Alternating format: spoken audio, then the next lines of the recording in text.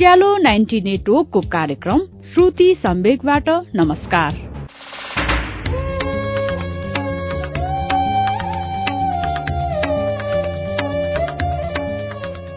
उज्यालो 90 network Kathmandu सँगै देशभरिका 17वटा FM स्टेशनहरूबाट हरेक मंगलबार र शुक्रबार राति 9 बजेको नेपाल खबरपछि कार्यक्रम श्रुति सम्वेक प्रसारण हुन्छ। कार्यक्रम श्रुति सम्वेकमा हामी वरिष्ठ साहित्यकारहरूका उत्कृष्ट गद्यहरू वाचन गर्दछौं। श्रुति सम्वेकको शुक्रबारको श्रृंखलामा हामीले राइडर हगार्डको उपन्यास क्लियोपेट्रा लिएर आइरहेका छौं। यो अंग्रेजी उपन्यासलाई विनिता पौडेलले नेपालीमा अनुवाद गर्नुभएको छ। आज यो उपन्यासको 6औं श्रृंखलाको वाचन हुन्छ। गएको श्रृंखलामा हामीले सुन्यौं हर्मासिसले क्लियोपेट्रालाई जादु देखाएर प्रभावमा पार्यो। सार्मनसँग मिलेर हर्मासिसले क्लियोपेट्रालाई बसमा लिएर उसको हत्या गर्ने उनको विचार थियो। तर क्लियोपेट्रासँग नजाँदिदो रूपमा हर्मासिस आफै प्रभावित हुँदै गइरहेको छ। क्लियोपेट्राले उसलाई आफ्नो सुत्ने कोठासम्म आउने निम्तो दिएर जान्छे। त्यो थाहा पाएर सार्मनलाई ईर्ष्या हुन्छ। सार्मनसँग सामान्य विवाद पनि हुन्छ हर्मासिसको। अन्ततः हर्मासिस क्लियोपेट्राको शयन कक्षसम्म पुगिसकेको छ। हर्मासिसले आफ्ना देवी देवताहरूलाई दिएको वचन बिर्सेर क्लियोपेट्रालाई अंगालोमा लिएको छ। अब के होला त? राइडर हगार्डको उपन्यास क्लियोपेट्राको 6औं श्रृंखलाको वाचन अब सुनौ अच्युत घिमिरेको आवाजमा।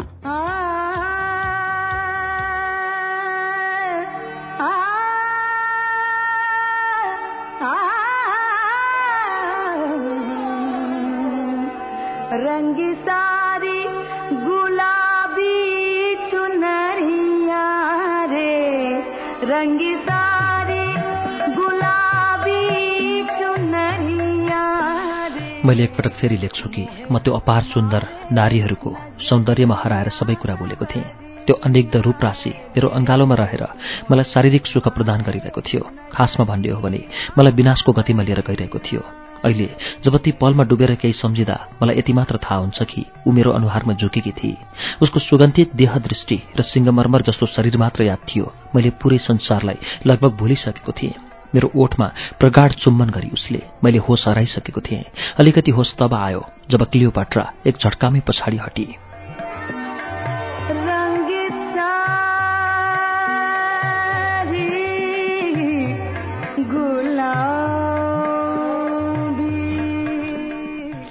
मैले आफ्ना बन्द भएको आँखा खोलेँ। तब मेरो मस्तिष्कलाई ठूलो झट्का लाग्यो। ऊ मेरो चक्कुलाई चम्काएर विचित्र भावले हाँसिरहेकी थिए। मेरो सास जहाँको तहीँ रोकियो। म स्तब्ध भएँ। उसले मेरो छातीबाट कहिले चक्कु झेकी मैले थाहा पाउनै सकिनँ।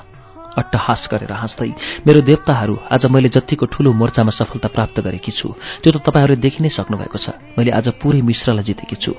यति ठूलो षड्यन्त्र मैले पत्ता लगाएँ। बाहिर त्यो दुष्टका सारा साथीहरू मेरो लास ढलेर ढोका खोल्ने प्रतीक्षामा रहेका छन्। तर म क्लियोपेट्रा हुँ। सधैँ मैले हारेको ताजी जितेकी छु। बेवकुफ मानिस, अहिलेसम्म यति अवसर पर्याप्त थिएन। किन चक्कु रोपिनस् मेरो ढाडमा? भन, के भन्छस् भने यो चक्कु म तेरो मुटुमा रोपिदेऊ? त ढाडमा रोप्नको लागि इच्छुक थिइस् हैन? त्यो भन्दा त यो नै राम्रो हुनेछ।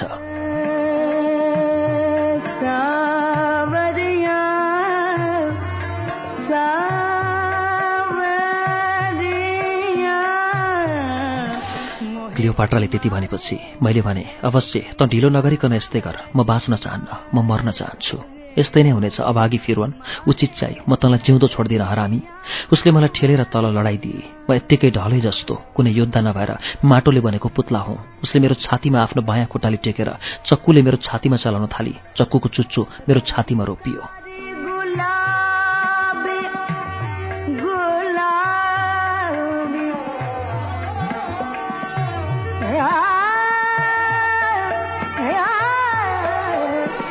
उसले चक्कु बोकेको हात हावामा हल्लियो। मैले आँखा बन्द गरेँ। मृत्यु नजिक आइरहेको थियो। मेरो अन्तिम समय आइसकेको थियो। म तँलाई मार्दिन। जा, मैले तँलाई तेरो जिन्दगी दिएँ। उचित चाहिँ हेर, त स्त्रीदेखि धेरै टाढा भाग्थिस् हैन? नारीको सौन्दर्यमा अहंकारयुक्त भाषण छाड्थिस्। हेर, आज एक नारीले तेरो सबै आकांक्षाको महललाई टुक्रा टुक्रा पारिदिएकी छ। उसको जितमा पुरै मिस्रीहरू खुसियाली मनाउनको लागि आतुर थिए। तिनीहरू नै अब मेरो गुलाम बनेर बाँच्नेछन् भन्दै उनले अट्टहास गरी।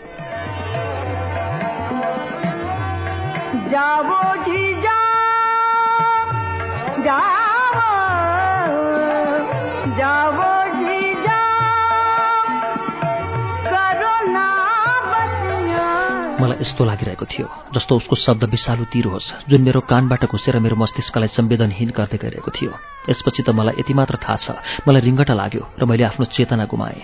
बेहोस हुन्जेलसम्म क्लियोपेट्राको अट्टहासले मेरो कानमा विष घोलिरहेको थियो। मेरो मुर्छा टुट्यो, मेरो टाउको दुखिरहेको थियो। मैले आँखा मिच्दै हेरेँ। आँखा खुल्ने बित्तिकै चेतनाको तार स्मृतिमा गएर जोडियो। मेरो मनलाई झट्का लाग्यो।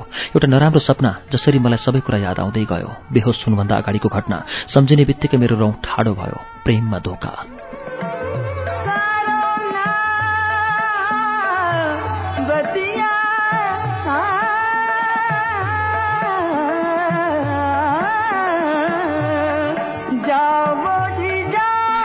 यसको साथै मलाई यो लाग्यो कि अब म कहिले पनि मिश्रको राजा बन्न सक्ने छैन।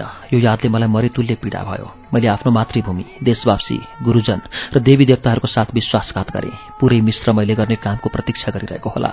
गाउँको साथ पुरै शहर, त्यो शहरमा फैलिएका मेरा मानिसहरू, मिश्रका निवासीहरू मेरो विजयको समाचार सुन्न प्रतीक्षा गरिरहेका होलान्। अब कहिले क्लियोपेट्रा मरेको खबर आउँछ र देश स्वतन्त्र भएको खुसियाली मनाऊ र घर घरमा घिउको दियो बालौँ भनेर।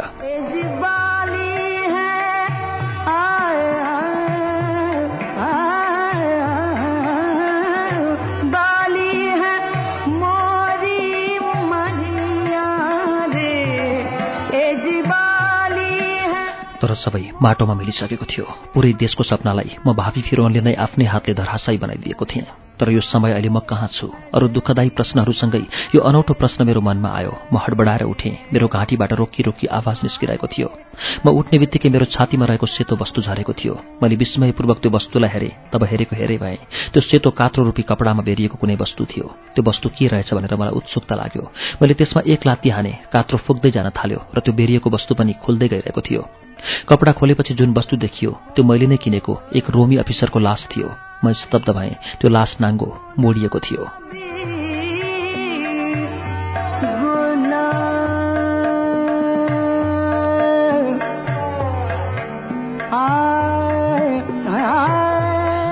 उसलाई नराम्रोसँग डोरीले बाँधेर कात्रोमा बेरिएको थियो। मेरो घाँटीबाट अलिअलि आवाज निस्क्यो। उसको छातीमा रोपिएको चक्कु देखेर म हेरेको हेरे भएँ। त्यो चक्कु त्यही थियो जसद्वारा म क्लियोपेट्रालाई मार्न चाहन्थेँ। मेरो नजर उसको छातीमा टाँसिएको एउटा कागजमा पर्यो। मैले त्यो कागजको चिट निकालेँ। लेखेको थियो, प्रिय हर्मासिस, नमस्ते, म पोलोस हुँ जसलाई तिमीले धनको लालच देखाएर गद्दारी गर्नको लागि बाध्य गरेका थियौ। अन्ततः नमक हरामी र गद्दारीको यही नतिजा हुन्छ। त्यही मेरो हालत भयो जो सर्वथा उचित छ। तिम्रो पोलोस।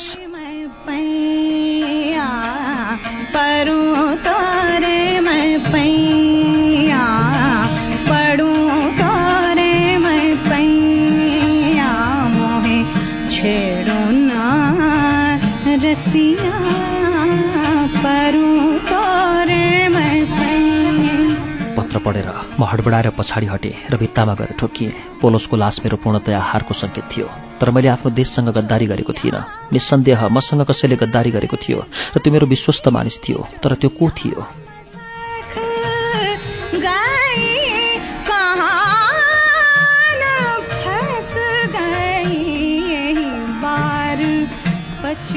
जान्नको लागि मैले ती विश्वस्त मानिसहरूको सूची निकाल्न चाहेको थिएँ जो मलाई यसकारण दिइएको थियो कि भुलचुकले कतै उनीहरू मध्ये नै कसैको बध मेरो हातबाट नहोस्। तर त्यो ठाउँलाई हेर्दा मेरो सास जहाँको तहीँ रोकियो। लिस्ट त्यहाँ थिएन। हे मेरो देवता, म शिर थामेर बसेँ। यसको मतलब त्यो लिस्ट क्लियोपेट्राको हातमा पर्यो। उसो भए मेरो मामाको साथसाथै मेरा सबै विश्वस्त साथी त्यो सुन्दर नागिनको टोकाइको शिकार बने।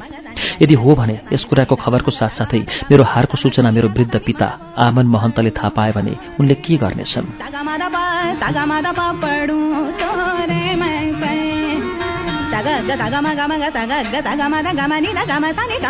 कस्तो मानसिक स्थिति झेल्नु पर्ने हो उनले? यो थाहा पाएर पनि कि म उनले पूर्व सूचना दिँदै पनि त्यो सुन्दर नागिनको शरीरको चमकमा हराएर विचलित भए तब उनले के गर्छन् होला? के होला आतुबीको जो आफैले मलाई कैयौं चेतना दिएर पनि मेरो पिताको सन्देश दिएर आएकी थिए? त्यो सन्देश स्पष्ट र सही समयमा मसम्म आइपुगेको थियो। तर आँखामा जब कालो पट्टी बाँधिएको हुन्छ तब सूर्यको प्रकाश पनि मधुरो लाग्छ। त्यही हालत मेरो भएको थियो।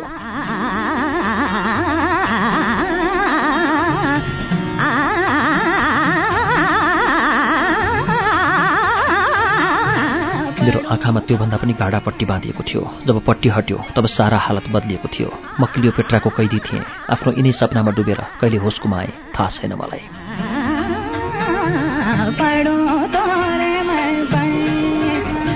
मलाई फेरि होस आउँदा दिउँसो भइसकेको थियो। मेरो खुट्टाको नजिकै पोलोसको लास बन्दीगृहको छतमा रहेको थियो। मेरो मनले भनिरहेको थियो मेरो पखेटा पलाओस् र म एकै क्षणमा यहाँबाट बाहिर निस्कन सकूँ, तर व्यवस्था थियो। त्यो कारागारमा एकमात्र ढोका थियो जुन मजबुत थियो। ढोका कसैले खटखटायो। मैले छक्क परेर त्यता हेरेँ।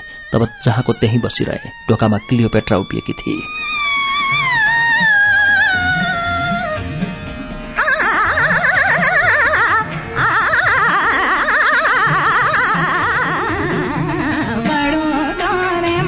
कस्तो छौ हर्मासिस? ऊ व्यङ्ग्यपूर्ण मुस्कानको साथमा बोली। मेरो राजदूतसँग त तिमीले पुनर्मिलन गरिसक्यौ होला, उसले पोलोसको लासलाई देखाउँदै भनी। मैले चुपचाप लागेर आफ्नो ओठ टोकिरहेँ। यस देशद्रोहीको लासको यहाँ के काम? ऊ पहरेदारहरूतिर हेरेर कराई, लैजाओ यसलाई, अनि चिल र कागहरूलाई खान देऊ। यो मूर्ख थियो। ऊ मतिर हेर्दै बोली, यिनीहरूलाई यो पनि थाहा छैन कि यो बिचराको छातीमा तिम्रो चक्कु रोपिएको छ, जसलाई देखेर तिमीलाई दुःख लागिरहेको होला। केही समय पर्खिएर फेरि ऊ मन्द मुस्कानको साथ बोली, विडम्बना, आहा, जुन चक्कु मेरो छातीमा रोपिनुपर्ने थियो बिचरा पोलोसको भागमा पर्यो। म चुप लागेर उसलाई हेरिरहेको थिएँ।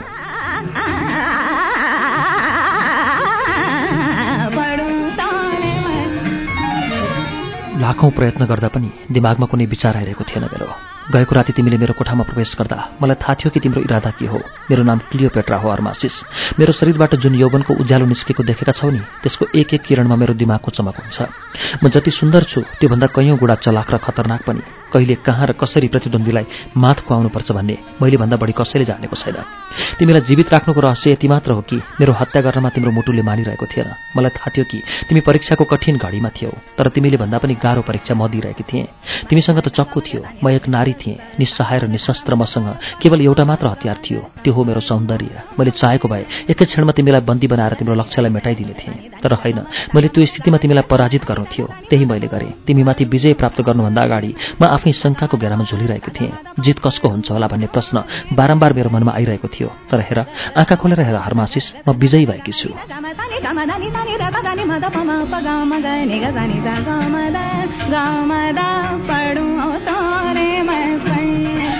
ऊ भन्दै गई, यस समयमा तिमी मेरो बन्दीगृहमा मेरा बन्दी हौ। बाहिर मेरो रक्षकहरूको सख्त पहरा छ। तिमी चाहेर पनि यहाँबाट भाग्न सक्दैनौ। तिम्रो खुट्टामा यी सुरक्षा चक्रको जन्जिर छैन। मेरो कपालका केही केस्राहरूले बेरेका छन्, जसलाई फुकाएर जान तिमी सक्दैनौ। तिमी मेरो सौन्दर्यको गुलाम बनिसकेका छौ। यदि तिमीलाई विश्वास लाग्दैन भने लिऊ यो चक्कु र मलाई मार। तिमी यही चाहन्थ्यौ होइन? लिऊ, यसलाई रोपिदेऊ मेरो छातीमा। म नाङ्गो छाती खोलेर तिम्रो अगाडि उभिएकी छु, अगाडि बढ। यति भनेर क्लियोपेट्राले आफ्नो वक्षस्थलमा हात राखी। केही क्षणमा नै उसको वक्षबाट आवरणहरू हट्दै गए। अब उसको उन्नत वक्ष पुरै अनावृत स्थितिमा मेरो अगाडि झुन्डिएको थियो र मलाई घुरेर हेरिरहेका ती स्तन देखेर हेरेको हेरै भए म।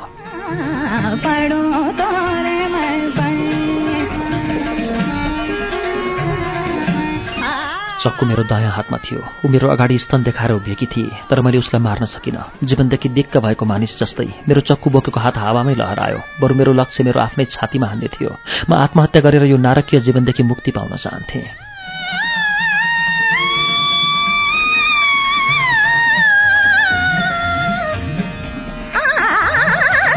मेरो हात तलतिर गएको मात्र थियो। यत्तिकैमा क्लियोपेट्राले भनी, रोकियो हर्मासिस, भुलेर पनि यस्तो कायरतापूर्ण प्रयास नगर्नु। मरेर पनि तिमीले चैन पाउने छैनौ।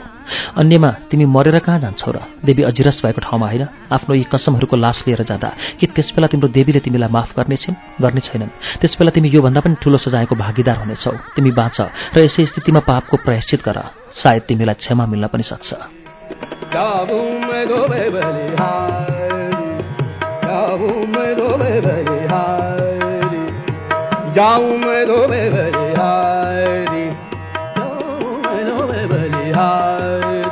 क्लियोपेट्राको कुरा साँचो थियो। म कुनमुख लिएर ती पवित्र देवीको अगाडि जान सक्थेँ, जसको कृपा दृष्टि अनवरोध गतिले बर्सेको थियो। व्यर्थको चिन्ताहरूलाई छोड हर्मासिस। जे तिमीले गर्यौ त्यो आफ्नो हकको लागि गर्यौ। त्यो तिम्रो दायित्व थियो। साँचो यो हो कि मिश्रको फिरौन बन्ने हक तिमीलाई नै जान्छ।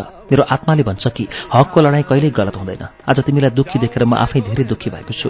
सायद तिमीलाई थाहा छैन होला, यो साँचो हो हर्मासिस। म तिम्रो दुःखमा धेरै दुःखी भएकी छु। यो दुःख महारानी क्लियोपेट्राको होइन, बरु त्यो नारीको हो जो तिमीलाई आफ्नो सच्चा साथी मान्दछ। तिमीले जुन बाजी हार्यौ त्यो नियतिको एउटा क्रूर खेल थियो। तिम्रो लागि मेरो मनको ढोका अझै खुल्लै छ। तिमी चाहन्छौ भने अझै पनि मेरो साथी बन्न सक्छौ।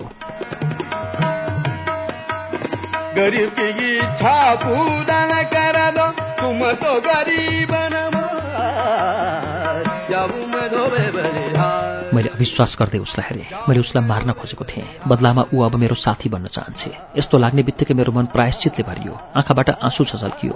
कति महान हृदय रहेछ यो नारीको, र म कति तुच्छ भएँ। क्लियोपेट्रा अगाडि बढी, उसले मेरो काँधमा हात राखी मेरो आँसु बगिरहेको थियो।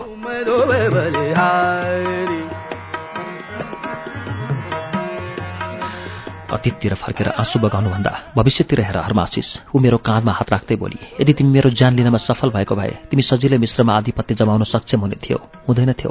तब तिमीले रोमसँग लड्नु पर्थ्यो र रोमले तिमीलाई हराउने थियो। नाइल नदी भएको देश जति तिमीलाई प्यारो छ त्यति नै मलाई पनि। यो अलग कुरा हो कि अन्तर्कलहको कारण म गाउँतिर बढी ध्यान दिन सकिरहेकी छैन र विकास हुन सकिरहेको छैन। म चुप लागेर उसको ओठ हल्लिरहेको हेरिरहेँ। उसले मतिर झुकेर दबेको स्वरमा भनी, यदि तिमी चाहन्छौ भने हामी मिलेर मिश्रका जनताको समस्या हटाउन सक्छौं। यस प्रकारले हामी दुवै सिंहासनमा कायम रहनेछौं। मिश्रको लागि एक भावी सन्तान दिएर भावी फिरौन बनाएर मिश्रका जनतालाई सुम्पिनेछौं। मिश्रका जनता खुसीले बाँचुन्, अरू हामीलाई के नै चाहिएको छ र? के रे? म छक्क पर्दै उसलाई हेर्न थाले।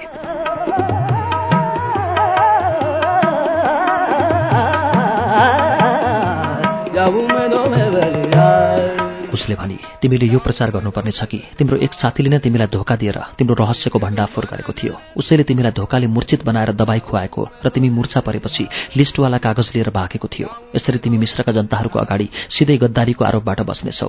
क्लियोपेट्राको यो सुझाव मेरा लागि समुद्रमा डुब्न लागेको व्यक्तिलाई डुङ्गाको सहारा जस्तै थियो। मेरो मनमा आशाको दियो बल्न थाल्यो। मैले आशा लाग्दो दृष्टिले क्लियोपेट्रातिर हेरेँ र कामेको स्वरमा भने, तर मेरा ती साथी जुन मेरो अभियानमा मेरो साथमा थिए उनीहरूको के हुनेछ? मलाई लाग्छ तिमी आफ्नो पिता र मामाको बारेमा जान्न चाहन्छौ। ऊ मुस्कुराई। यो मात्र होइन, अरू कयौं मानिसहरू तिम्रो यो मलाई मार्ने अभियानमा तिम्रो साथमा थिए। मैले सोचेको थिएँ कि ऊ ती मानिसहरूभन्दा पहिला सार्मनको कुरा गर्नेछ, तर मेरो शङ्का निर्मूल भयो। उसले त्यसको कुरै गरिन। मलाई अलिकति आश्चर्य पनि लाग्यो।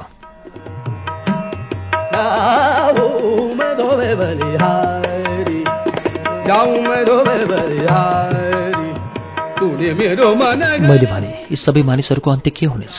त्यही ऊ मेरो हात छाम्दै बोली, जे तिमी चाहन्छौ। यदि तिमी आफ्नो पिता बाहेक मामा सिपासालाई पनि बचाउन चाहन्छौ भने म प्रयास गर्नेछु कि उनीहरू बाँचुन् भनेर। बाँकी रहेका देशद्रोहीहरूको त्यही नियति हुनेछ जुन स्वाभाविक छ। म तिम्रो भावनालाई बुझ्छु। तिम्रा यी प्रियजनहरूलाई म मृत्युदण्ड दिने छैन। थाहा छ किन? किनकि मलाई तिम्रो प्रेम चाहिएको छ। र यो कुरा यो समयको। यसबेला म केवल एउटा चिज चाहन्छु। एक चिज। यस्तो के चिज छ मसँग? प्रेम। यसबेला कमसेकम एक चुम्बन।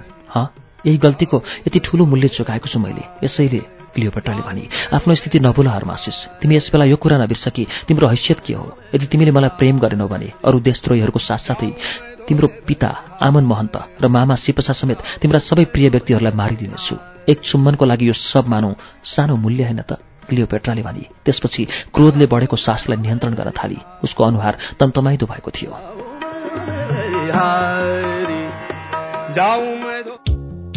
हामी अहिले उज्यालो 90 नेटवर्कको कार्यक्रम श्रुति सम्वेगमा राइडर हगार्डको उपन्यास क्लियोपेट्रा सुनिरहेका छौं। यसलाई नेपालीमा विनिता पौडेलले अनुवाद गर्नुभएको छ। केही बेरपछि उपन्यासको बाँकी अंश निरन्तर हुनेछ। उज्यालो सुन्दै गर्नुहोला।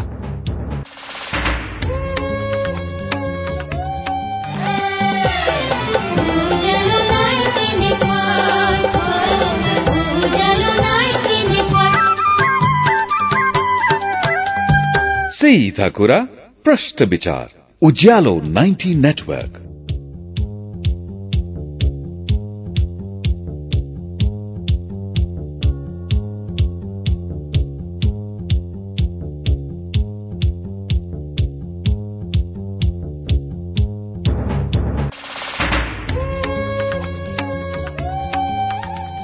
कार्यक्रम श्रुति सम्वेक तपाईं अहिले उज्यालो 90 नेटवर्क काठमाडौँ सँगै इलाम एफएम, झापाको एफएम मेची ट्युन्स, बर्दिवासको रेडियो दर्पण, वीरगंजको Narayani FM, Hetauda FM, radio Chitwan र चितवनकै रेडियो त्रिवेणीमा पनि सुनिरहनु भएको छ।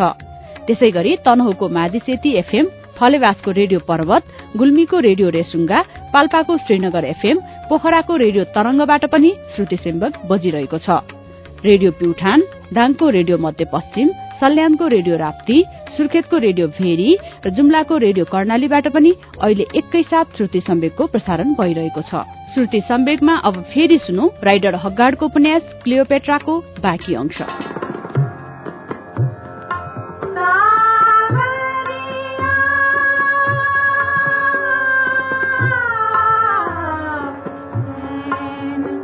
कहाँ क्लियोपेट्राको अनुहार तमतमाइदो भएको थियो। मैले केही क्षणसम्म उसको उठ्दै बस्दै गरेको स्तनलाई हेरिरहेँ। त्यसपछि मैले आफ्नो ओठ उसको ओठमा राखेँ। उसले केही क्षणसम्म मेरो ओठलाई चुसिरही, त्यसपछि पछाडि हटी। ऊ खुसी भएकी थिए आफ्नो यो शानदार जितमा। ऊ मुस्कुराउँदै बाहिर निस्कँदा उसको हातमा मेरो तरबार थियो। त्यसबेला मैले सोच्नै सकेको थिइनँ कि ऊ म र मेरो प्रियजनहरूप्रति यति धेरै करुणावान कसरी भए। यथार्थ यो थियो कि उसले हामीलाई मारेर पुरै मिश्रसँग दुश्मनी गर्न सक्दिनथे।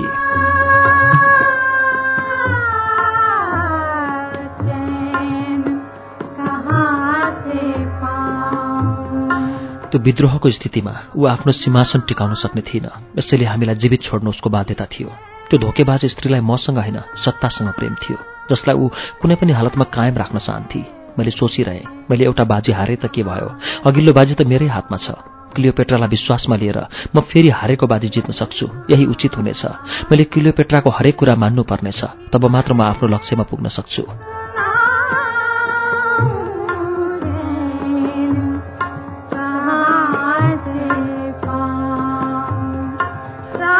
यही विचारहरूको कारण नै मैले क्लियोपेट्राको साथ दिने र उचित अवसरको प्रतीक्षा गर्ने फैसला गरेँ। एकपटक फेरि म पतनको बाटोमा अगाडि बढिरहेको कदमलाई रोक्न असमर्थ थिएँ। 11 दिनको लामो कैद, कारागारको कालकोठरी र म। यी दिनहरूमा हरेक रात क्लियोपेट्रा मलाई भेट्न आउँथे। दिनमा त म उनीहरूको अनुहार मात्र देख्न पाउँथेँ, जो मलाई खानेकुरा लिएर आउँथे। क्लियोपेट्राको यौवनको निखार मलाई प्रतिदिन नयाँ र ताजगीयुक्त लाग्थ्यो। हरेक दिन ऊ संसारको लाभप्रद कुराहरूको साथै रोमनहरूको कुदृष्टिबाट मिश्रलाई कसरी सुरक्षित राख्न सकिन्छ भनेर सल्लाह माग्ने गर्थे।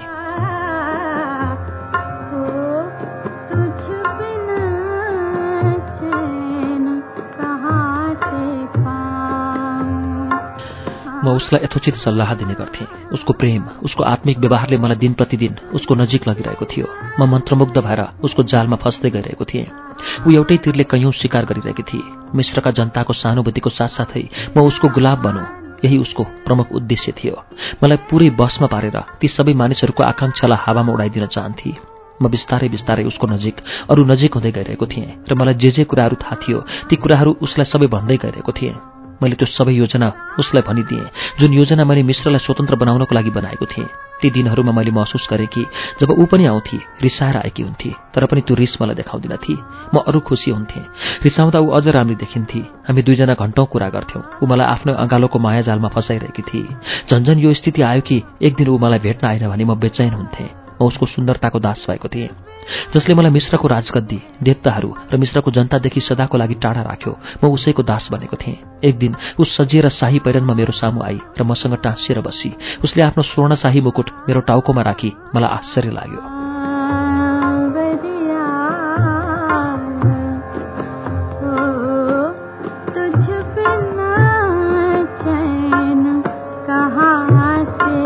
यो के गरेको? मैले रिसाएर सोधेँ। के यो एउटा कैदीको उपहास उडाउने नयाँ तरिका निकाल्नु भयो महारानी क्लियोपेट्रा?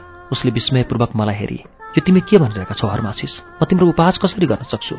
यस्तो व्यङ्ग्यपूर्ण कुराहरू तिमीलाई शोभा दिँदैनन्। तिमी मिश्रको फिरौन बन्न योग्य छौ, बन्न सक्छौ। कसरी? म छटपटाएँ। कसरी हुन्छ यो सब? अब त एउटा मात्र बाटो बचेको छ, त्यो हो कि हामी दुईजना विवाह गरौँ। यो बाहेक अरू कुनै बाटो छैन। यो उपाय अहिले केही समयको लागि उपयुक्त छैन। अहिले हालत उल्टो छ। बाँकी रह्यो तिमी बन्दी हुने। यो सब मैले तिम्रो ज्यान बचाउनको लागि गरेकी हुँ। यदि मैले यस्तो नगरेको भए मेरा फौजी अफिसर र क्रान्तिको पट्टी बाँधेका तिम्रा साथीहरूले तिमीलाई मारिदिने थिए, उसले भनी। मैले चुप लागेर उसको अनुहार हेरिरहेँ। उसको भनाइ युक्तिपूर्ण थियो।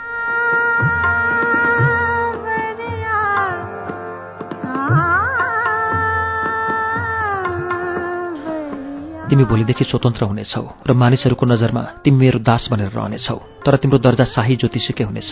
नरिसाऊ, मनको सबै शङ्काहरूलाई हटाऊ। हाम्रो यो सुमधुर सम्बन्धमा कुनै नयाँ सम्बन्ध कायम नहुन पनि सक्छ। यति भनेर ऊ गई।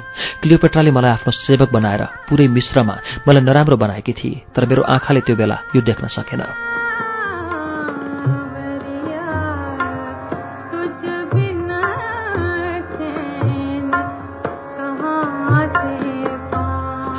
अर्को दिन क्लियोपेट्रा आइन।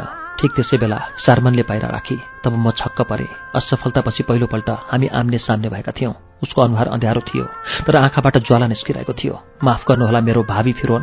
आज क्लियोपेट्राको ठाउँमा म आफै आउने दृष्टता गरेँ। तैपनि त्यो समय अब टाढा छैन। अब ऊ आफ्नो प्यास मेटाउनको लागि तपाईँको अगाडि हुनेछ।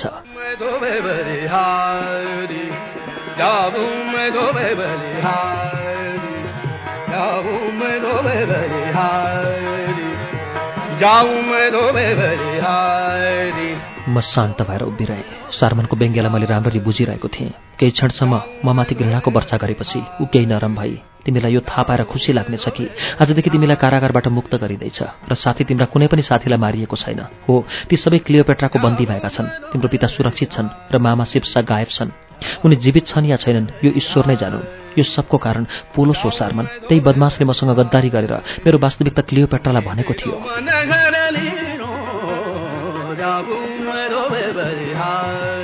सार्मनले भनी, ठिकै छ, मैले माने। साँच्चै नै गद्दारी पोलोसले नै गरेको थियो, तर यसमा तिम्रो दोष पनि त उसको भन्दा कम छैन। ती दिनहरूको बीचमा जति पनि अवसरहरू मिल्यो त्यति समयमा के तिमी एउटा स्त्रीलाई मार्न सक्दैनथ्यौ? तिमी विख्यात योद्धा हौ। ऊ जति नै चलाक र नागिन भए पनि आखिर निशस्त्र नारी न थिई।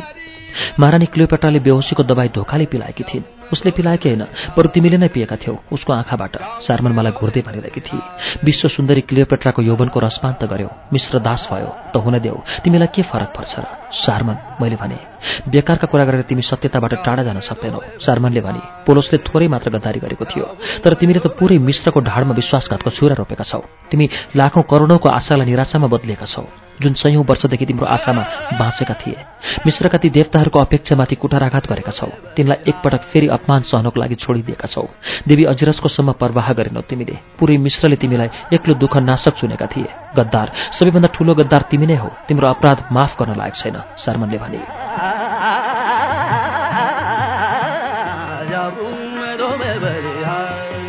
सार्मन, म तिर्मिराएँ। जाऊ तिमी यहाँबाट, म केही पनि सुन्न चाहन्न। एक शरीफ कुमारीको सान्निध्यमा तिमीलाई कसरी सहज लाग्थ्यो त? तिम्रो आँखामा त त्यो एउटा बच्चाकी आमा क्लियोपेट्राको नशा छाएको छ। जाऊ, उसको खुट्टामुनि सुतेर कुकुरले जसरी उसको खुट्टा चाट। यो मात्र तिम्रो सन्तुष्टिको एकमात्र बाटो हो। कहिले मिश्रको जनताको अगाडिबाट हिँड्यौ भने ती गरिब मिश्रीहरूको आँखामा अवश्य हेर्नु, तिमीले त्यहाँ तिरस्कार देख्नेछौ र तिमीलाई पहिलाका र पछाडिका सबै गल्तीहरू याद आउनेछन्। ती मिश्रवासीहरू तिमीसँग कुरा गर्न पनि आफ्नो अपमान भएको मान्नेछन्।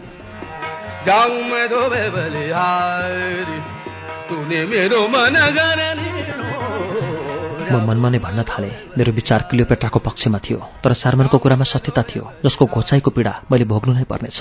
एउटा कुरा सोधौं? धेरै बेरपछि म अप्ठ्यारो मान्दै बोले, तिमीलाई क्लियोपेट्राले किन गिरफ्तार गरिन? मेरो नाम सूचीमा थिएन। तिमीलाई लागेको होला कि तिम्रो प्रेम पाउन नसकेको कारणले गद्दारी मैले गरेँ, तर यस्तो थिएन। गद्दार पोलोस नै थियो र ऊ आफ्नो परिणामसम्म पुगी पनि सकेको थियो। अब म जान्छु, तिम्रो मनकी मालिकनी महारानी क्लियोपेट्रा तिम्रो प्रतीक्षामा बसेकी छ। उसले आफ्नो कुराकानीको समापन व्यङ्ग्यबाडले गरी र त्यहाँबाट गई। म दरबारमा हाजिर हुनको लागि निक्लिएँ। तब मलाई कुनै अदृश्य नजरले हेरिरहेको जस्तो लाग्यो। यो स्पष्ट थियो कि अप्रत्यक्ष रूपमा ममाथि कडा नजर राखिएको थियो।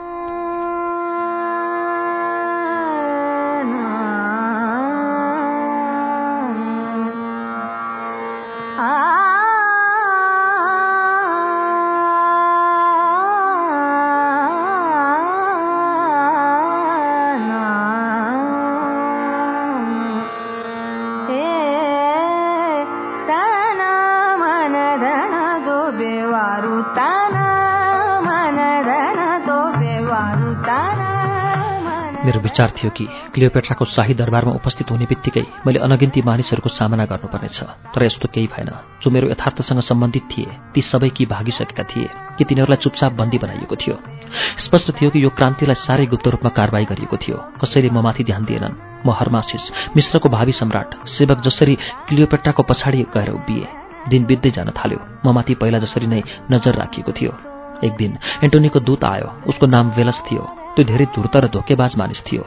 ऊ एन्टोनीको एक सन्देश क्लियोपेट्राको नाममा लिएर आएको थियो। ऊ प्रभावपूर्ण शब्दमा एन्टोनीकै शौर्यको गीत गाइरहेको थियो। त्यसपछि ऊ विश्वविजेता भएको भाव उसको मनमा बसाउँथ्यो। म पूर्ववत क्लियोपेट्राको सिंहासनको पछाडि उभिएको थिएँ।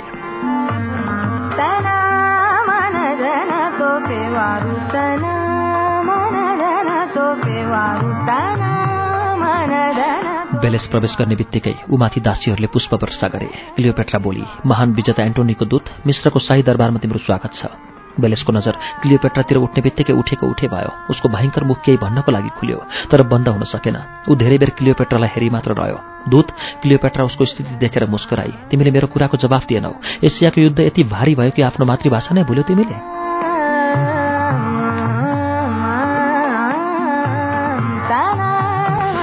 वेलेस उसको रूपजालबाट माथि उठ्दै सिधा भयो। होइन, सौन्दर्यकी देवीको अनिग्ध सौन्दर्यमा डुबेर आफ्नो अस्तित्व भुलेको थिएँ मैले। मेरो दावा छ कि तपाईँको सौन्दर्य देखेर पत्थरको मुटु भएका मानिसहरू पनि सबै कुरा भुलेर मैनबत्ती जस्तै पग्लिन्छन्। यदि मेरो होस हवास कायम रह्यो भने म तपाईँको रूपको प्रशंसा गर्ने दृष्टता कहिल्यै गर्ने थिइनँ, तर मनको कारणले बाध्य भएँ म। तर अहिले त एसियाका विजेता एन्टोनीको सन्देश लिएर आएको छु म। यदि सौन्दर्यकी देवी मिश्रकी महारानी अनुमति दिनुहुन्छ भने श्रीमान एन्टोनीको पत्र पढेर सुनाउने थिएँ। क्लियोपेट्राले भनी, अवश्य सुनाऊ।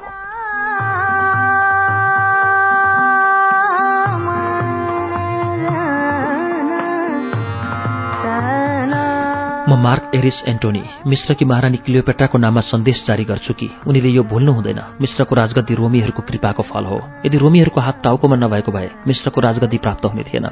तर अफसोस मिश्रकी महारानी, तिमीले हाम्रो उपकारलाई बिर्सिदिएकी छौ र हाम्रो विरुद्ध कासयुब र बरितोसलाई फौजी आदेश दिएर रोमी सरकारलाई समाप्त पार्ने दुःस्वप्न देख्यौ। यसैले मिश्रकी महारानी क्लियोपेट्रा तिमीलाई स्पष्ट आदेश दिन्छ कि तत्काल कुलकलियाको शाही सन्देश गृहमा उपस्थित भएर यो वक्तव्यलाई पढेर आफ्नो पक्षको सफाई पेश गर। यस्तो नगरे तिम्रो साथ कस्तो खालको व्यवहार हुन सक्छ र त्यसको के परिणाम मिल्छ पछि थाहा पाउनेछौ। Mark Aris Antony.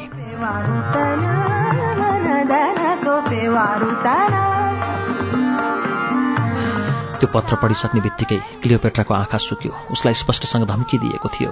एन्टोनीले लगाएको आरोप सरासर गलत हो, यसको कुनै आधार छैन। निर्दोष हुँदाहुँदै पनि मैले कतै जानुपर्छ भन्ने म सोच्दिनँ। यो अवस्थामा न मैले नै आफ्नो सफाई पेश गर्नुपर्ने जरुरत छ, किनकि जुन काम हामीले गरेको नै छैन त्यसको सफाई कसरी दिने हो। यदि एन्टोनीको इच्छा छ भने ऊ मिश्र आउन सक्छन्। हामी उनको स्वागत पनि गर्नेछौँ र साँचो कुरा पनि बताउनेछौँ। यही औचित्यपूर्ण पनि छ र न्यायोचित पनि।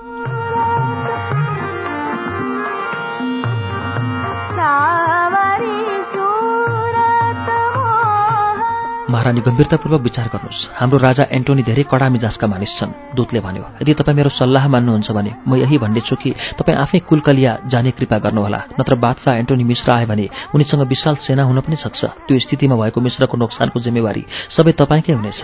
क्लियोपेट्रा गम्भीर भई, वेलस ठिकै भनिरहेको थियो। एन्टोनी एउटा क्रूर मानिस थियो। उसका फैसलाहरू सदैव कठोर हुने गर्थे।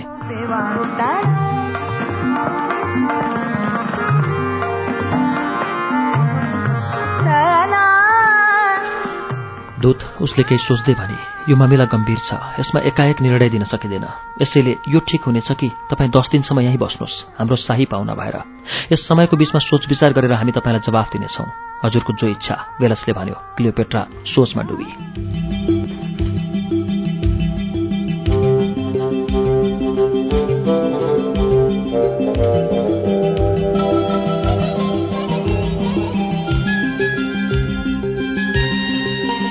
म क्लियोपेट्राको कोठामा पुग्दा ऊ धेरै चिन्तित मुद्रामा यताउति हिँडिरहेको पाएँ। महारानी, कुरा के हो? हर्मासिस, तिमी ठिक गर्यौ तिमी आएर। तिमी त्यो एकमात्र साथी हौ जसलाई म पूर्ण भरोसा गर्न सक्छु। एन्टोनीले मलाई धम्की दिएको छ। एन्टोनी नामको राक्षस अर्धपागल र क्रूर छ, तर ऊ यति बहादुर पनि छ कि सम्पूर्ण एसियामा उसले विजय प्राप्त गरेको छ। मादक पदार्थको साथसाथै आइमाईप्रति लिप्त पनि छ ऊ। जे जस्तो भए पनि अन्ततः त्यो मानिस त हो नि। भोगविलासमा लिप्त हुने मानिसलाई युद्धमा पराजित गर्न धेरै सजिलो छ। मैले भने, म पनि यो कुरा मान्छु। क्लियोपेट्राले टाउको हल्लाई। हामी एन्टोनीसँग धावा बोलेर उसलाई परास्त गर्न सक्छौं, तर उसको पराजयको खबर सुन्ने बित्तिकै उसका दुई विश्वस्त साथीहरू ऊ जति नै सुरा बहादुर छन्, उनीहरूले मिश्रमाथि आक्रमण गर्नेछन्।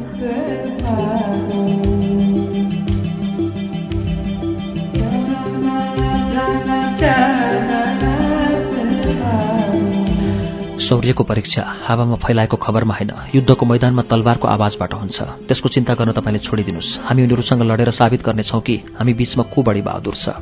मैले उत्तर दिएँ। क्लियोपेट्राले भने, मिश्रका जनता दिलो ज्यानले मेरो साथमा छैनन्, यसैले युद्ध गर्न सजिलो छैन। अर्को मेरो शाही कोष खाली छ। निरन्तरको विद्रोह र युद्धले मलाई खोक्रो बनाइदिएको छ। यदि मैले रोमीहरूसँग पैसा लिएँ भने उनीहरूले नै ऋण दिएको नाममा मिश्रलाई हडप्नेछन्। समस्या त यो छ महारानी, आर्थिक सङ्कट त समाधान गर्नु नै पर्नेछ। मैले फेरि सल्लाह दिएँ। यदि तिमीले साथ दियौ भने यो सङ्कट टर्न सक्छ। क्लियोपेट्रा चम्केको नजरले मतिर हेर्न थाली र मेरो जाङतिर आफ्नो औँला सलबलाउन थाली। यो प्रयासमा ऊ मेरो यति नजिक आएकी थिए कि उसको शरीरको बासना र गर्मी मेरो शरीरमा घुस्न थालेको थियो।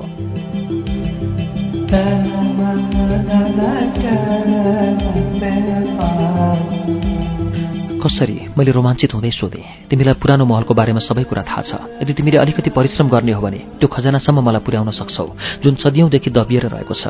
मलाई क्षमा गर्नुहोस् महारानी, म यस्तो गर्न सक्दिनँ। किन? त्यो खजानालाई मिश्रका जनताहरूको हितमा खर्च गरिएन भने धेरै ठूलो अनर्थ हुनेछ। देवताहरू रिसाएर त्यसको विनाश नै गर्नेछन्, जसले त्यसको दुरुपयोग गरेको हुनेछ। महारानीले भने, त्यो धनले हामी मिश्रका जनताहरूलाई दोहोरो दास बन्नबाट बचाउनेछौँ। यो भन्दा ठूलो सदुपयोग त्यो धनको के हुन सक्छ? यी रोमीहरूलाई हराएपछि तिमी मिश्रको फिरौन बन्नेछौ र म तिम्री महारानी। बचेको धनलाई मिश्रको जनताको कल्याणमा लगाउनेछौ।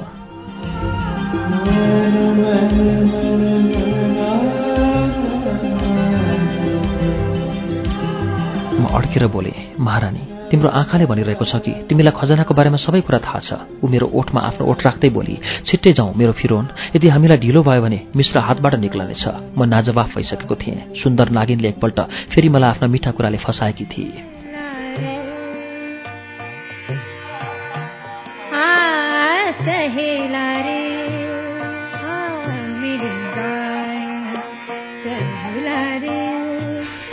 टुटेफुटेको खण्डहर, पुराना महलका टुक्राहरू, छेउछाउमा बनेका राजवंशहरूको समाधि, तिनीहरूको बीचबाट हाम्रो समूह गइरहेको थियो।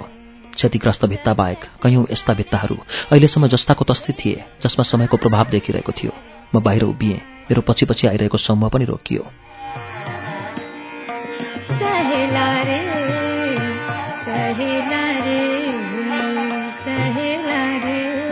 क्लियोपाट्रा मेरो पछि पछि आएर मेरै बराबरीमा उभिएर बोली, के हामी त्यो ठाउँमा पुगिसकेका छौं जहाँ खजाना लुकेको छ?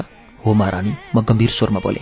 यो महलको समाधि मुनि त्यो खजाना गाडेर राखेको छ। तर गम्भीरतापूर्वक सोच्नुहोस्, त्यो खजाना लिएर पुग्नुभन्दा पहिला हामीले अनेकौं कठिनाई पार गर्नुपर्नेछ। तिमी साथमा छौ भने कसरी कठिन हुन्छ? मिश्रको फिरौन हौ तिमी। जति मानिस चाहिन्छ लिएर जाऊ र खजाना लिएर आऊ। म यहीँ प्रतीक्षा गर्छु। त्यो खजाना प्राप्त गर्नको लागि हामी साथै जानु आवश्यक छ। मैले भने, म मिश्र राज्यको फिरौनको रूपमा र तिमी मेरो पत्नी बनेर अगाडि बढ्नेछौ। तब मात्र सफलता प्राप्त हुन्छ, नत्र हामीलाई खजाना प्राप्त हुने छैन।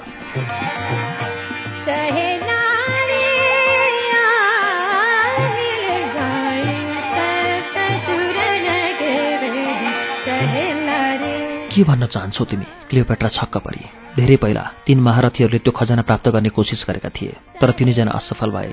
प्रथम महारानी हक्षसिपस र अर्को फिरोन तितपस, जो महारानी हक्षसिपसको पनि पति थियो। उनीहरूले खजाना प्राप्त गर्ने कोसिस गरेका थिए, तर लाखौं प्रयास गर्दा पनि सफल हुन सकेनन्। त्यसपछि फिरवन राजसमी आमनले पनि प्रयास गर्यो, तर ऊ पनि नराम्रोसँग हार मानेर फर्कियो। यदि तिमी मलाई डराउने कोसिस गरिरहेका छौ भने हरमासिस, तिमी यो ठिक गरिरहेका छैनौ। मेरो नाम क्लियोपेट्रा हो, डराउनु मेरो लक्षण होइन। उसले उत्तर दिए, यो तपाईको भ्रम हो। म अगाडि बढेँ। यदि तपाईलाई खाली हात जाने मन छैन भने म कसरी रोक्न सक्छु र? आउनुस्।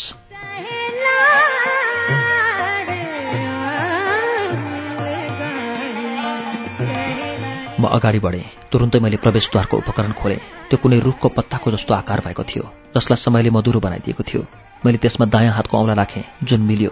मैले दबाव बढाएँ। हल्का गडगडाहटको स्वर आयो। क्लियोपेट्रा आश्चर्य मानिरहेकी थिए। तत्कालै एउटा रिक्त स्थान त्यहाँ पैदा भयो। त्यो यति ठूलो थियो कि आरामसँग एक व्यक्ति त्यसमा उभिन सक्थ्यो। क्लियोपेट्रा ओढारमा च्याउनको लागि अगाडि बढेकी थिए। कतै कुनै पंखाको जस्तो फडफडाहट गुन्ज्यो। त्यति बेलासम्म उसले केही बुझी एउटा विशाल चमेरो उड्दै निस्क्यो।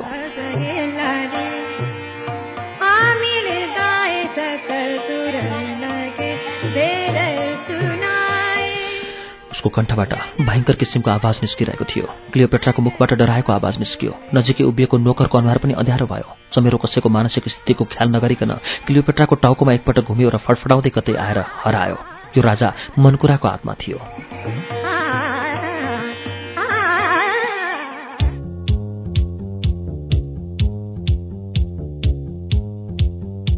कार्यक्रम श्रुति सम्वेगमा भर्खरै वाचन भएको उपन्यास थियो राइडर हग्गार्डको उपन्यास क्लियोपेट्रा।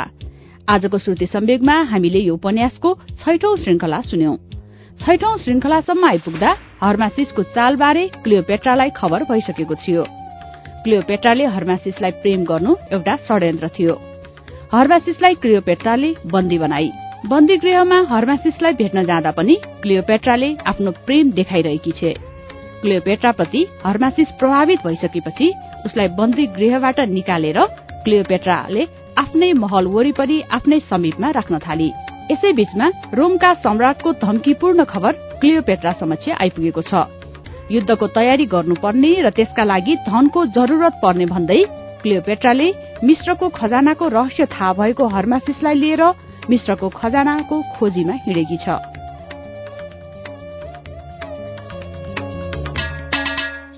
84औं पृष्ठमा आएर उपन्यास क्लियोपेट्राको वाचन आजलाई यही रोकिएको छ। आजलाई भने श्रुति सम्वेकको समय सकिसकेको छ। कार्यक्रम श्रुति सम्वेक तपाईलाई कस्तो लाग्दैछ? हामीलाई प्रतिक्रिया लेख्नुहोला। हाम्रो ठेगाना हो Ujyalo 90 network, post box number 6469 Kathmandu र इमेल ठेगाना हो shruti@unn.com.np। हवस् त, आउँदो शुक्रबार आजकै समयमा क्लियोपेट्राको 7औं श्रृंखलाको वाचन हुनेछ। त्यसअघि मंगलबारको श्रृंखलामा हामी धुस्वा सायमीको उपन्यास गहकी लिएर आउँछौं। आजका लागि प्राविधिक साथी दिनेश निरौला र सशिन्द्र गौतमसँगै उपन्यास वाचक अच्युत घिमिरे र म मन्टेश्वरी राजभण्डारी पनि बिदा पाऊ। शुभरात्री।